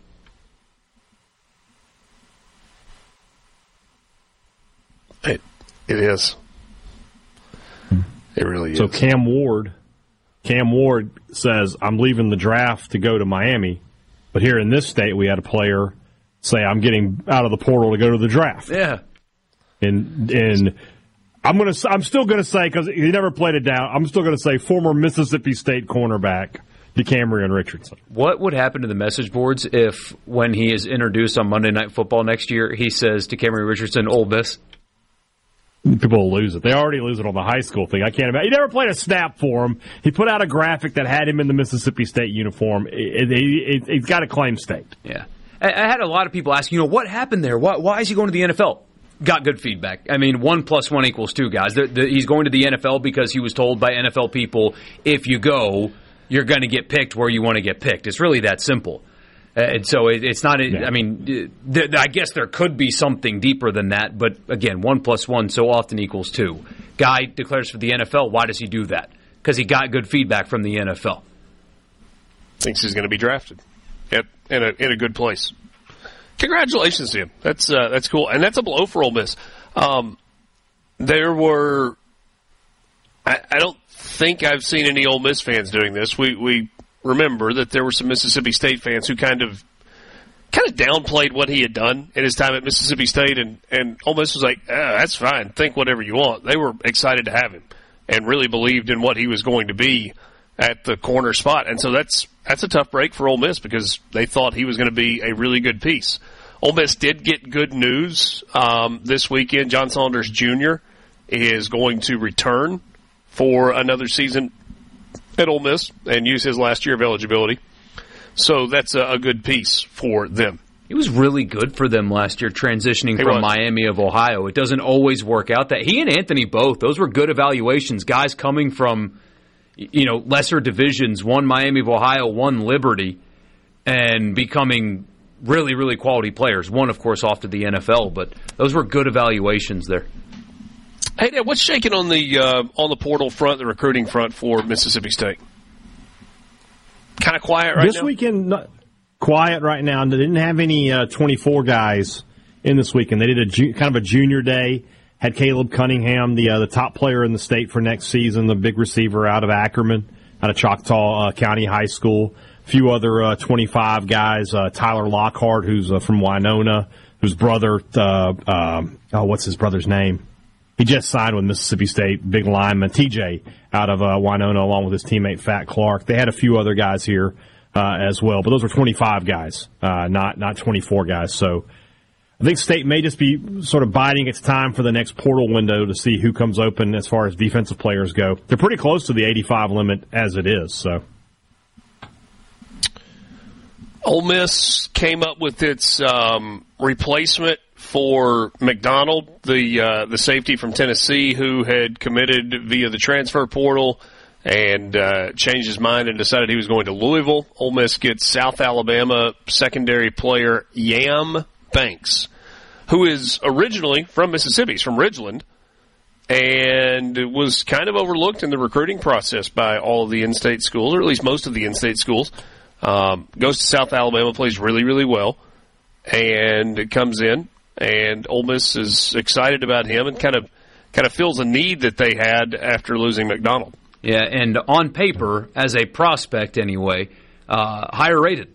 So they lose McDonald and replace him with a guy that is slightly higher rated. But it is interesting, coming from Mississippi and, for lack of a better term, being ignored by the Mississippi schools and blossoming into an SEC player and choosing to play for them anyway. That's kind of cool, because sometimes you hear, well, they didn't want me, so I don't want them, or whatever, or I'm going to go to this place so I can get revenge and things like that. No, Mississippi kid didn't get recruited by Mississippi, blossoms into a quality player and comes home. That's pretty cool how it worked out like that.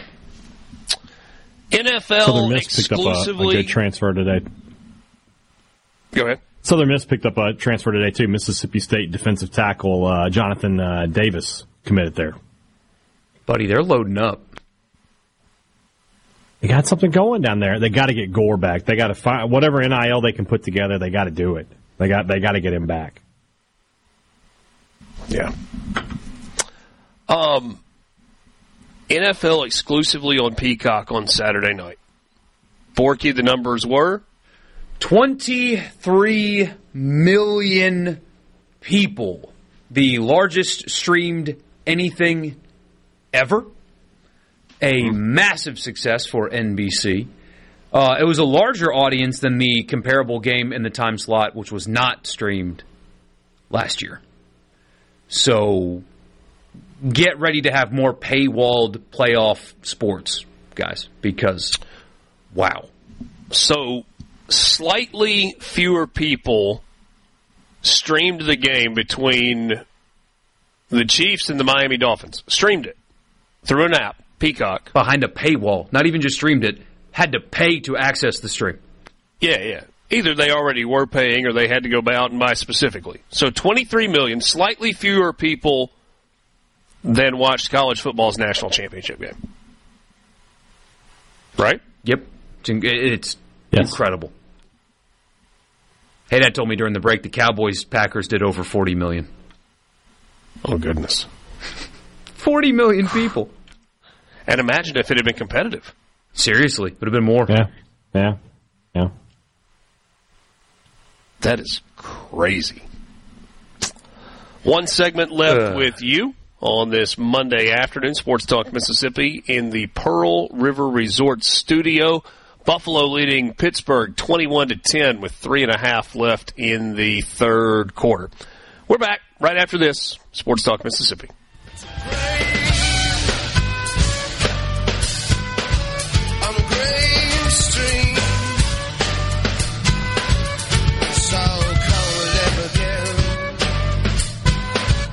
Take what you can from your dreams, make it real and then the same. Takes the work out of the courage. She said, please, there's someone sleeping outside my door. Come on, Super Talk Mississippi. Check this out. Are you ready? Yeah! Sports Talk Mississippi.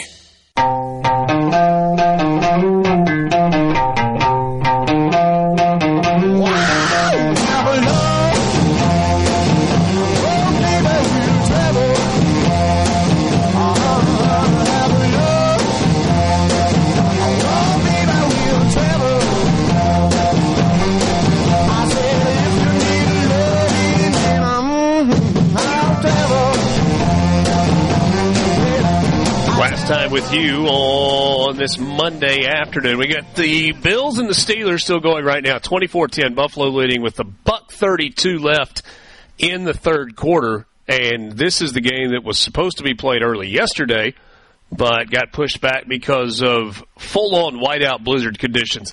Hey, the be tough and play football guy, he had a rough day yesterday, didn't he? Like there were people that were genuinely mad that game was postponed today. It was unplayable, right? Could you have played it in that? I would have loved to have seen them try. It would have been really tough to do. And then, like I said, you said earlier, from a TV perspective, it would have been a nightmare because you wouldn't have been able to see. I don't think you would have been able to see anything. My favorite guy was, I think it was one of the Outkick guys who tweeted, did we delay D-Day for the weather? No. Let's get out there and play football. And then, historically, yes, they did delay D-Day because of the weather. Yeah, so he had to. He got the good old-fashioned reader comment on that one, which turned into a deleted tweet. But, yeah, I was mad that they can't. I wanted to see them try to play in 50-mile-an-hour winds with feet of snow. Yes, I wanted to see that happen. I would have watched. It feels like that's something you try as a kid with your buddies in the backyard.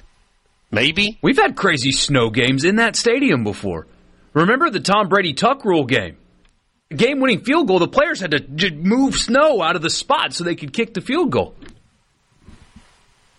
You can play through a blizzard in Shreveport. You can play through a blizzard anywhere. Was that the tuck rule game, or was the tuck rule game against? I thought that was against the Raiders. It was. It was snowing like crazy. But so it wasn't in that stadium, is what you're getting at, though. It was in New England. No, but we've had snow games in Buffalo before, and also the infamous. Oh yeah. Yeah, but that was inches, not feet. And I'm with you. Like, I would have watched. I absolutely would have watched. I just don't think you could do it. So. I understand why they didn't play, but I was bummed when they canceled it. My guess is slightly better conditions tonight in Tampa. Probably. You would probably think. So, yeah. Is Tampa winning that game tonight? No, A.J. Brown. The way the Eagles have played the last few weeks, I can't think that they can win this game. The Eagles are still favored. They're a 2.5-point favorite in the game. Yeah, fishy line of the week continuing. I mean, you got the Hurts injury, and Baker's banged up too, but you've got the Hurts injury. You've got Brown being out on the road, still a favorite. Odds makers are telling us something. 66 degrees, chance of a little bit of rain in that one. It's on ESPN and ABC, games at 7:15 tonight, and that will wrap up Wild Card weekend. And a really good weekend, right? A really good weekend of NFL football in the opening round of the playoffs. Next weekend, the division round, and you get some high-level football in the division round, no doubt. Mississippi State, Wednesday night at Kentucky, Ole Miss tomorrow night at LSU. So Tuesday night game for Ole Miss and LSU, assuming, my guess is that Ole Miss got on the road early today. Are you sure about the Tuesday thing? Well, it's what was on my calendar. I think I had thought that it was on Wednesday. It is, according to the website. Okay, well then that makes a whole lot more sense, and that's better for travel also. When I was fumbling through the calendar earlier, hey Dad, it showed basketball on Tuesday night for Ole Miss. So yeah, that makes a whole lot more sense. By the way, who did Ole Miss make mad in the SEC scheduling office? So Saturday road games at Tennessee, at Auburn, and at Texas A&M in a row. 3 straight Saturdays. Or, excuse me, 3 of your first 4 Saturdays. That's tough. Who did Keith make mad? That is, I think it's a little better on the back end, though.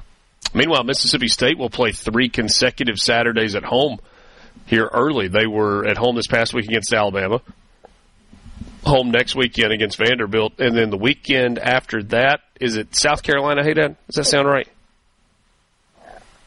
I don't know off the top of my head, I'll be honest. So I'll just go with you. Sure. Yeah, South Carolina it is. I mean, I have such a track record of being accurate today. So been nailing it today, yeah. Let's roll with that. Thanks for being with us. Be safe tonight, especially if you are, well, really all over the state of Mississippi. I guess south of Jackson, you probably don't have a whole lot to worry about. Jackson metro area may be in for some wintry mix and have some road condition issues tonight. Farther north in the state, you got a lot of snow and a lot of ice out there, so please be careful on the roads, and hope that you will be back with us tomorrow afternoon. For Michael Borky and Brian Haydad, I'm Richard Cross in the Pearl River Resort Studios. We will talk to you tomorrow. Good night.